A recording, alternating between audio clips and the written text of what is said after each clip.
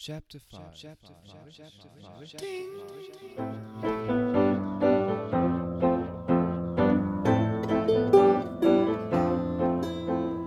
Noble dreams of some noble dreams, with his fingers and toes and everything in between, with his friends and his foes, and come see what that means.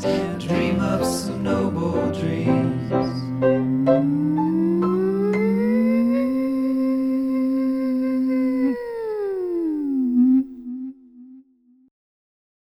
Hey everybody out there in podcast land, this is Travis coming to you from the great old state of New Jersey.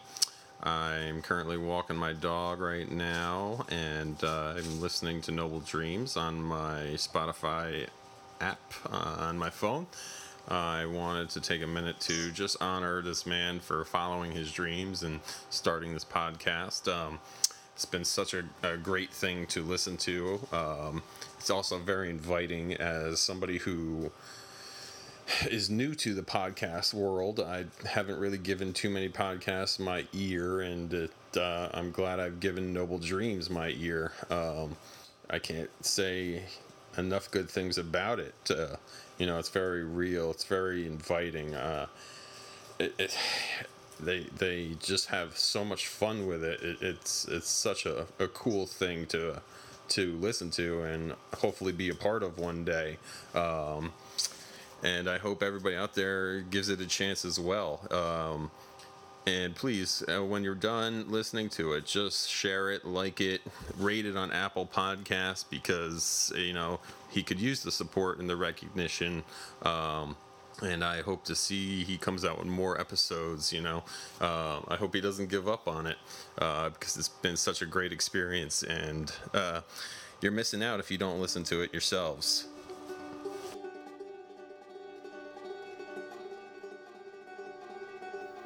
Okay, well, I just did an awesome thing, which is recording the intro without the microphone on. And turns out if you don't turn it on, it doesn't really record all that much.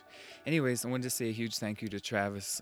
He reached out to me with encouraging feedback for the podcast, and then I asked him if he would be willing to make a voice recording in the same vein, and he actually took care of some of the housekeeping promotional stuff that we have to, that we're going to visit from time to time, basically asking you to write reviews and, rate the show on Apple Podcasts. It's really helpful because then when other people check out the show and they see it has good reviews, it makes them more apt to listen to it. So anyways, I thank you so much, Travis, and I'm really glad that you're getting something from listening to the show and that you reached out. It means a lot. Speaking of which, we got the first official email in the Noble Dreams email from an old high school friend of mine named Chris, and Chris wrote to me.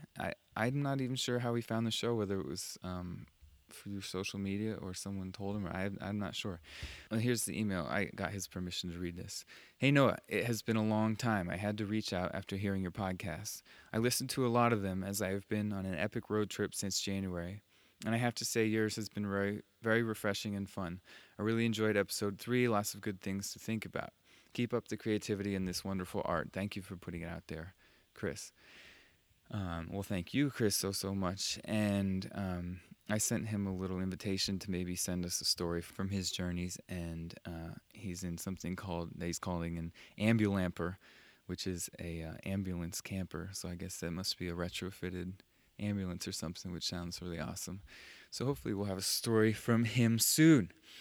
And the just sort of show promotional bit I just wanted to talk about briefly is because of the nature of this show, like it's technically under a few categories on Apple Podcasts, and because of the nature of it, it doesn't really fit super well into any particular box, so it's going to be hard for people to, happen upon it just by searching for something. And so word of mouth is really the best way to get this out there, and I'd be very, very grateful to you for sharing it with anyone that you think would get something from it.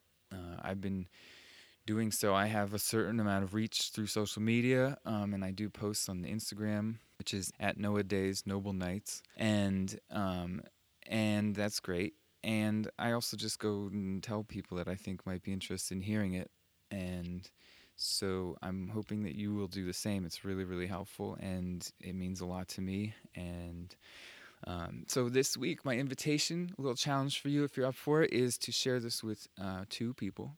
The first person I would invite you to share it with is someone who you have a special relationship surrounding music with. So, like, if you hear a song that really grabs you or speaks to you, who's the person that you immediately want to share it with? Like, hey man, check this out. Check out this song. I'm really pumped about it. Blah blah blah. And who you might spend a long time talking about, the new album that you're listening to or what music is getting you. So that's number 1. Number 2 is maybe someone who has been really supportive and helpful through a tricky or tough time in your life. And whoever comes to mind when I say that, if this show is something that you think might speak to them in some way or another, I'd, share it along. I'd be so grateful. The more people that listen to it, the more people will reach back, and the more that we have to share from a wider variety of humans out there. And as a reminder, please send in your mission reports from Mission 1, from Bree Bree's Missions. We have the second one in the wings. It's ready to go, and we're just waiting until we get enough responses from the first one so that we have stuff to share. And otherwise, I hope you're wonderful. My video recommendation this week is the Tiny Desk concert by No Name. No Name is a rapper, and she is someone that people have told me for many years to listen to, and I have sort of bookmarked that and haven't done it until just the other day. And I watched her Tiny Desk concert, and it blew me away, and just incredibly skilled, very unique music, and she has maybe the most beautiful and charming smile I've ever seen in my life. So if anyone knows No Name, maybe get us in touch and we'll get her on the show. It's like the huge pipe dream, but man, oh man, am I glad I finally checked in with that. It was so amazing. So that's the Tiny Desk concert. I'll put a link to it on the show notes. Okay, so this week we have a sort of a short episode. I had a lot of things happen in the last few days that took away from the time that I had slotted for recording. Were kind of logistical things that I had to take care of, and that's fine. And so what I had planned for this episode is something I'm going to do in another one. And instead I'm pushing forward another project, which was so basically a writing piece. So another thing that I do is writing, and I went out for an overnight and then wrote up about that experience and am reading it back and put it together sort of like a radio story. So I did recordings of sounds while I was out on this trip and incorporate them into the story because that's something I've never done before and I thought it'd be fun to try. And so I hope you enjoy it, and then there will be a song at the end. The song is a cover of Long As I Can See the Light by Creedence Clearwater Revival. There's a great version of it. I mean, the original is amazing. There's a great version on John Fogerty's album from a few years ago, which I'm blanking on the name of at the moment. I can link to it. And he basically just played a bunch of old Creedence songs with contemporary artists, and it could have been super crappy, but in my judgment, it was pretty excellent. And he plays Long As I Can See the Light with My Morning Jacket, and if you don't know that band, they're pretty awesome, and their singer, Jim James, has a really wonderful voice and really suited to that jam. So that's a recording that I did of that song some years ago, and I thought it fit in pretty decently with going out away from the house and into the woods. So that's that. I'm gonna just play the story and then play the song and no more talking. And love you guys. Thank you so much for being here. Thank you so much for listening, and I'm really grateful to be here and part of this thing. Got some great stuff coming up. We have a famous record producer. We have some poetry from someone that I won't reveal yet, and these are just some light teases, some trip reports from some of my most dearest friends, and all kinds of wonderful things. So stay tuned. Keep checking in. Please keep reading, sending stuff back. Anything you send, send a voice memo, send a story you've written, send a poem, send a song. This is an open space, so as long as it seems to fit in with our little mission statement, it's a good chance we'll plop it in here. So would love to have you. Oh, and one other thing. There's a song called Two Little Feet by Greg Brown, which I didn't learn to play this week, but I did think it was sort of relevant to the story, and I'm going to link to the YouTube video for it. I just wanted to read the first little verse here. 2 little feet to get me across the mountain, 2 little feet to carry me away into the woods, 2 little feet, big mountain, and a cloud coming down, cloud coming down, cloud coming down.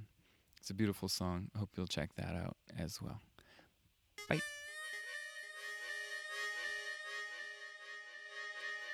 With a belly full of tortilla, eggs, cherries, and a single rolling rock beer, I venture out and up the hill. It's 8 o'clock and the sun is very low, already tucked back behind the surrounding hills. It's summer and the days are still long. A departure at this time gives an hour of fading daylight. The air is still and warm. I'm carrying a backpack, a vintage green canvas number with missing buckles and the previous owner's name and address scrawled on the front pocket in permanent marker. The hip strap is tied against my naked belly. Inside is my hammock, the bug net that sets up around it, a sleeping bag, lighter, headlamp, water bottle, an extra length of parachute cord, and a mouth guard and earplugs that I usually employ at bedtime. My attire consists of a baseball hat, canvas shorts, and leather work boots, all in moderate stages of decay. I have a long-sleeved button-up shirt along for the ride. In my mind, the destination is the open swampy area I discovered this winter. It held and continues to hold considerable intrigue for me, and the allure of exploration in a whole new season is significant.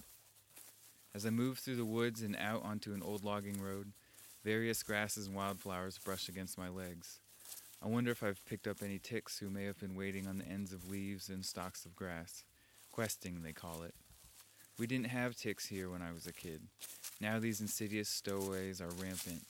One will suddenly crawl out of your shorts as you drive. Later, you'll absent-mindedly brush your hand across your chest, only to feel the tiny flap of a deer tick, its head already embedded in your skin. We used to just fear the dreaded Lyme's disease, but now these little darlings can share with us the anaplasmosis bacterium, or the most recent addition to the roster, the Powassan virus, for which no treatment exists.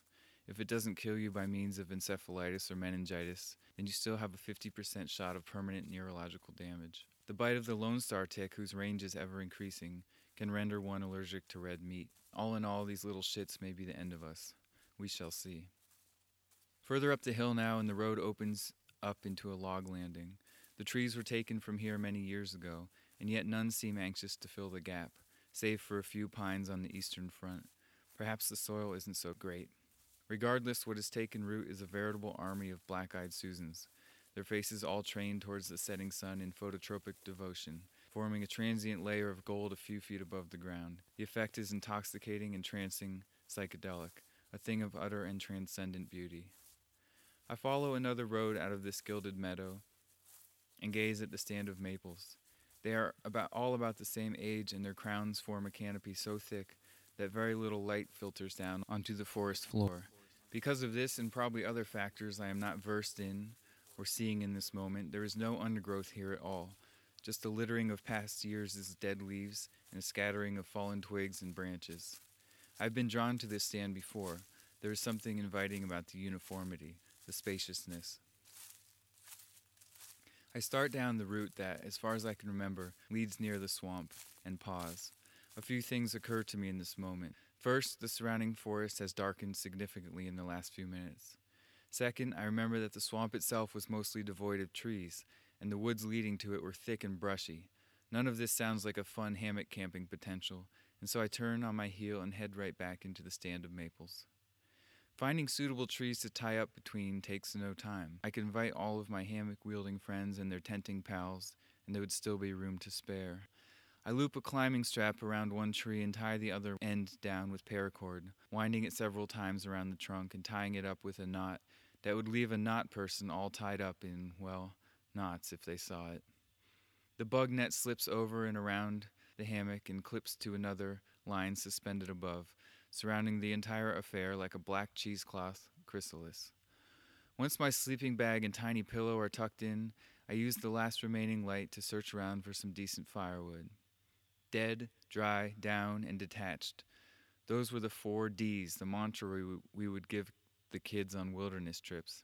It's been a couple of years since I've led one, and the words still cycle through my head from time to time, like so many other little phrases from the outdoor education industry. Use it up, wear it out, make it do or do without, I'll think to myself as I pull on a threadbare, hole-ridden pair of jeans.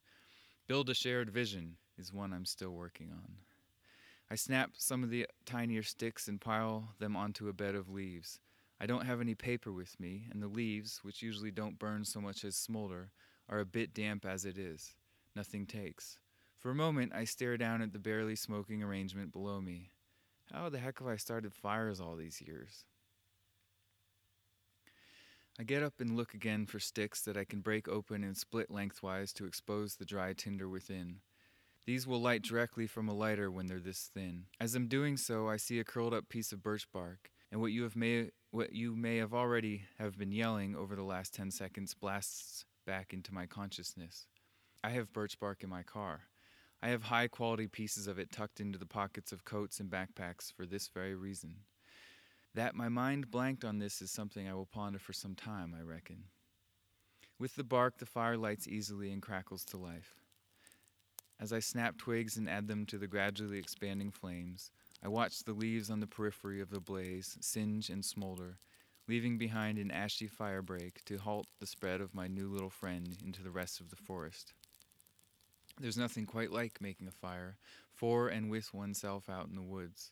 The feeling is one I cannot share without you being here, but then, if you were here, then it wouldn't work either, because then I'd be here and you'd be here too. You'll have to make your own little fire one day, out in the wilds with the trees and the worms, and an owl on a far-off branch twisting its head in curiosity as it peers at your little creation. I unzip the entrance to the chrysalis and climb in. It's early for me to go to sleep, and I'm in no rush to. I sit cross-legged in the hammock, my knees tucked into one side, the other gently holding the top of my head. It is a perfectly comfortable temperature, and sitting so casually with immunity to mosquitoes brings a sense of invincibility, like donning a suit that allows one to swim leisurely in lava. For a few minutes I toy with the idea of attempting to sleep sitting up like this, but fear of waking up with an aching back sends me down to cozy into the sleeping bag horizontally. I leave it unzipped, warm enough with it holding me from below and around my shoulders.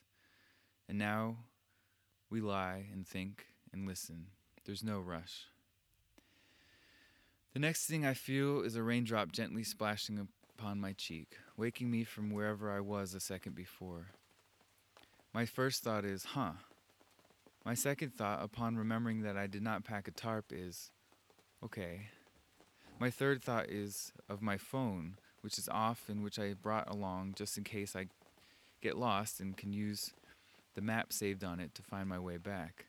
I think of this because it is really the only thing along for the ride that can be rendered useless by the rain. I reach down and grab my shirt, wrap the phone up in it, and tuck the resulting bundle down between my legs. The rainfall is tepid. What little makes it through the thick canopy of leaves above is again hindered somewhat by the bug net and again by the fabric of the hammock, the extra inches of which I have pulled up and around my body, thankful again that I chose the model made for 2. I do a little bit of late-stage contingency planning in my head. I figure that if need be, I can pack up quickly and run back to the house, which is maybe a half mile away. I unzip the net again and lean over, reaching under me and into the deep pocket of the backpack to pull out my headlamp, which now feels lighter than usual. I had 2 of them in my car, and I realized with a sigh that I grabbed the one with no batteries. It is much too dark to navigate the way back, and the rain has gained momentum.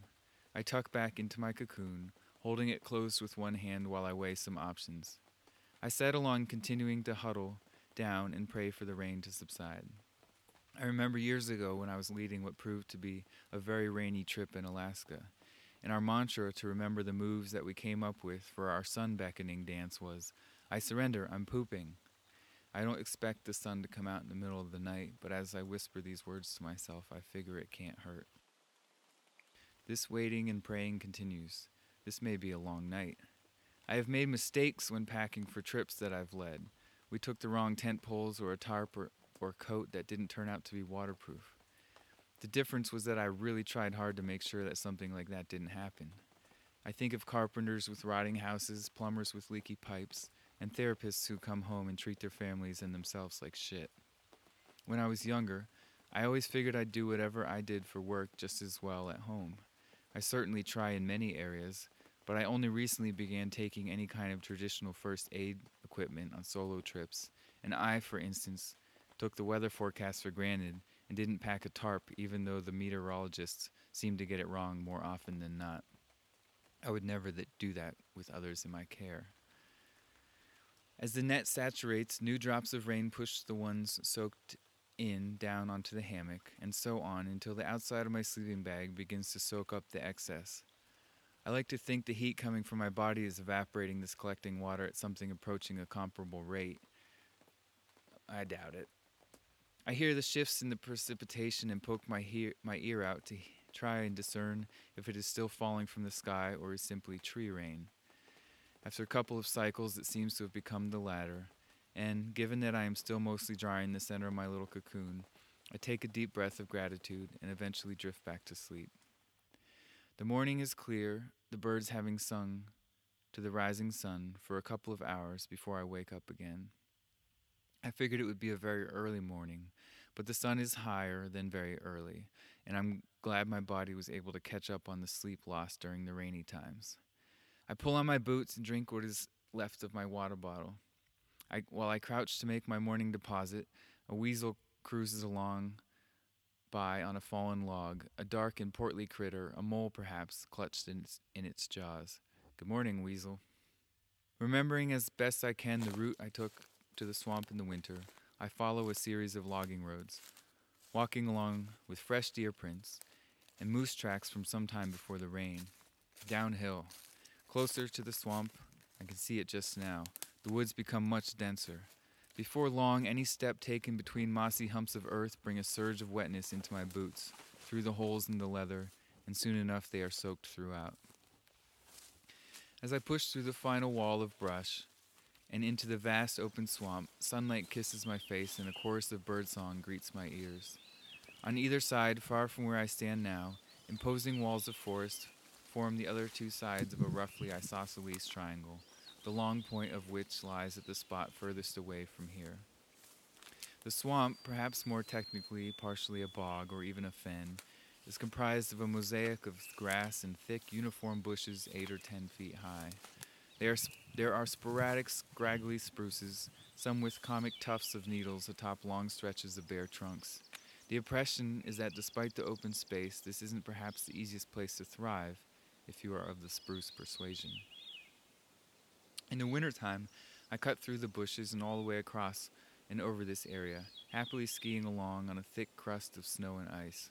Now I have the urge to repeat the feat, this time with a lot more leaves to contend with. I venture straight into the bushes, so thick that the action required to pass through them is something closer to swimming than a simple romp. The branches and sharp tall grasses alike etch a crosshatch of superficial scratches on my thighs. After forcing my way through this thicket, I bend down to peer at what I thought was the main stream running through the swamp, but it's simply an offshoot, a steady trickle. I'm breathing with some effort now and sweating. I realize in that moment that I want to experience the swamp, see, hear, and feel what it has to offer instead of trying to conquer it. I retrace my steps until I'm back in the grass and crouch down to study the ground beneath my feet, what lies beyond the grassy veil. Here, tiny sundew plants poke out from the carpet of moss, their little hairs tipped with droplets of sticky fluid, lying in wait for unsuspecting insects to ensnare and digest. Pearls of dew still cling to the creases on blades of grass. Iris leaves shoot skyward, sword-like, only a few of them boasting blossoms atop flagpole stalks. Tall flowers whose name I neither know nor wish to add splashes of yellow to the sea of green. Wild strawberries and raspberries alike hang from tiny versions of the plants that we are used to, both ripe for the picking. It's hard to imagine something hitting the spot more in this moment, I think, as I pop one of each into my mouth in succession. All around me, winged friends flit about, and I'm treated to a symphony of birdsong in surround sound, some taking on complicated melodies, while others hold down the beat with staccato bursts of rhythm. I'm not so far from spaces I'm much more familiar with, but I have the sense of being a world away. I notice that there are game trails intersecting the grassland, and laugh at myself for thinking I could forge a better path than the ones who reside here. I make my way along one, a joy that's usually hidden somewhere inside me bursting out as I walk along, my feet squelching, the clouds floating by silently, the sounds and sunshine feeding me with every step. Soon enough, the trail leads right to the stream I fought so hard to find earlier, and I marvel at the crystal clear water, squatting at the shore and drinking several rounds of it from cupped palms.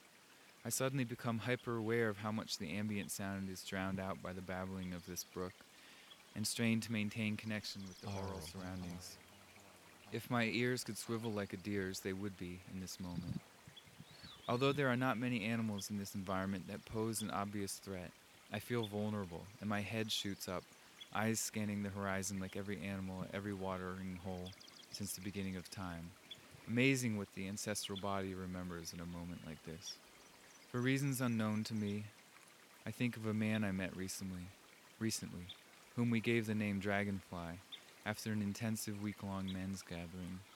Mere moments later, I am greeted by his namesake, with black banded wings like I've never seen, and I say hello and goodbye as he rests for a minute before flying off. I decide now that it is time to leave this momentary paradise. I say my thank yous and head back along the grassy path, make my way through the thick peripheral forest, and up the old logging roads until I think I may be a bit lost, at which point I spot my chrysalis once again, thinking for a split second that it might be a bear. I spent a fair amount of time in the out-of-doors and have countless experiences therein, or thereout. What amazes and humbles me is that every single time I go into the woods, I see something I've never conceived of or knew could exist. As I make my way back through the Black-Eyed Susan land, I find the day's most potent example, some sort of bee creature sporting a plump orange rump with clumps of black bristles. It's like nothing I've ever known. Perhaps it is the only one in the world we may never know. Part of me can't wait to rush back to all of the things that can't possibly edify my heart and soul the way the swamp just has. Part of me wants to turn around and go back. A few more parts chime in with ideas of their own, and a final one just leans back and laughs with the crows. At the edge of the last stretch of forest, where it transitions back into meadow, I kneel down and kiss the earth and thank whomever can hear it for all the gifts I've been given on this journey. It was at this same threshold where I asked for support in whatever there might be to learn on my way in, just over a half of a day before. Pleases and thank yous. Please and thank you.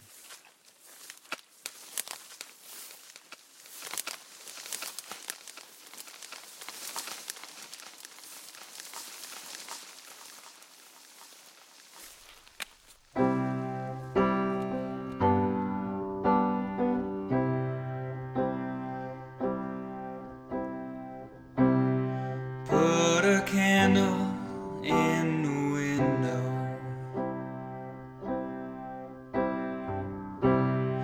'cause I feel I've got to move.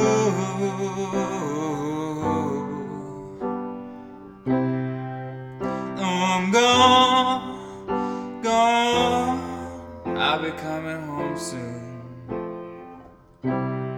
Long as I can see the light, pack my bags, let's get a moving. 'Cause I'm bound to drift a while.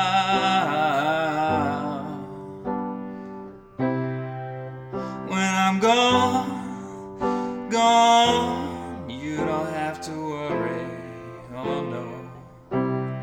Long as I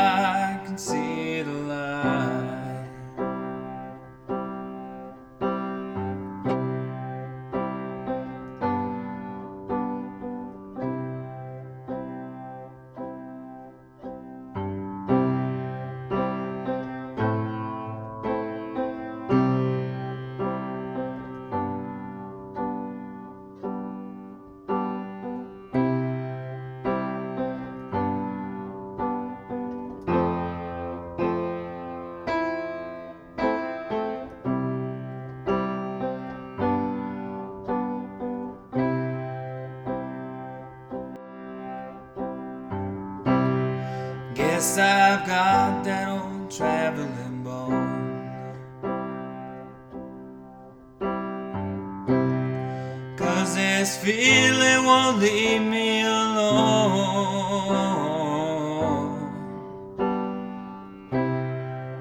But I won't lose my way, no, no, no. Long as I can see the light.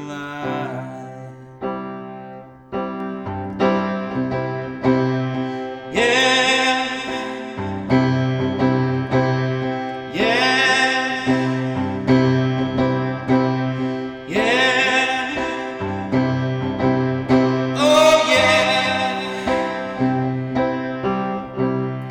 Put a candle in the window. Cause I feel I've got to move.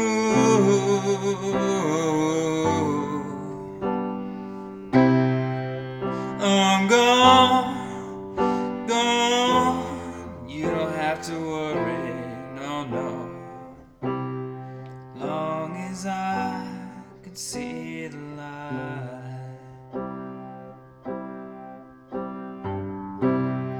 Long as I can see the light. Long as I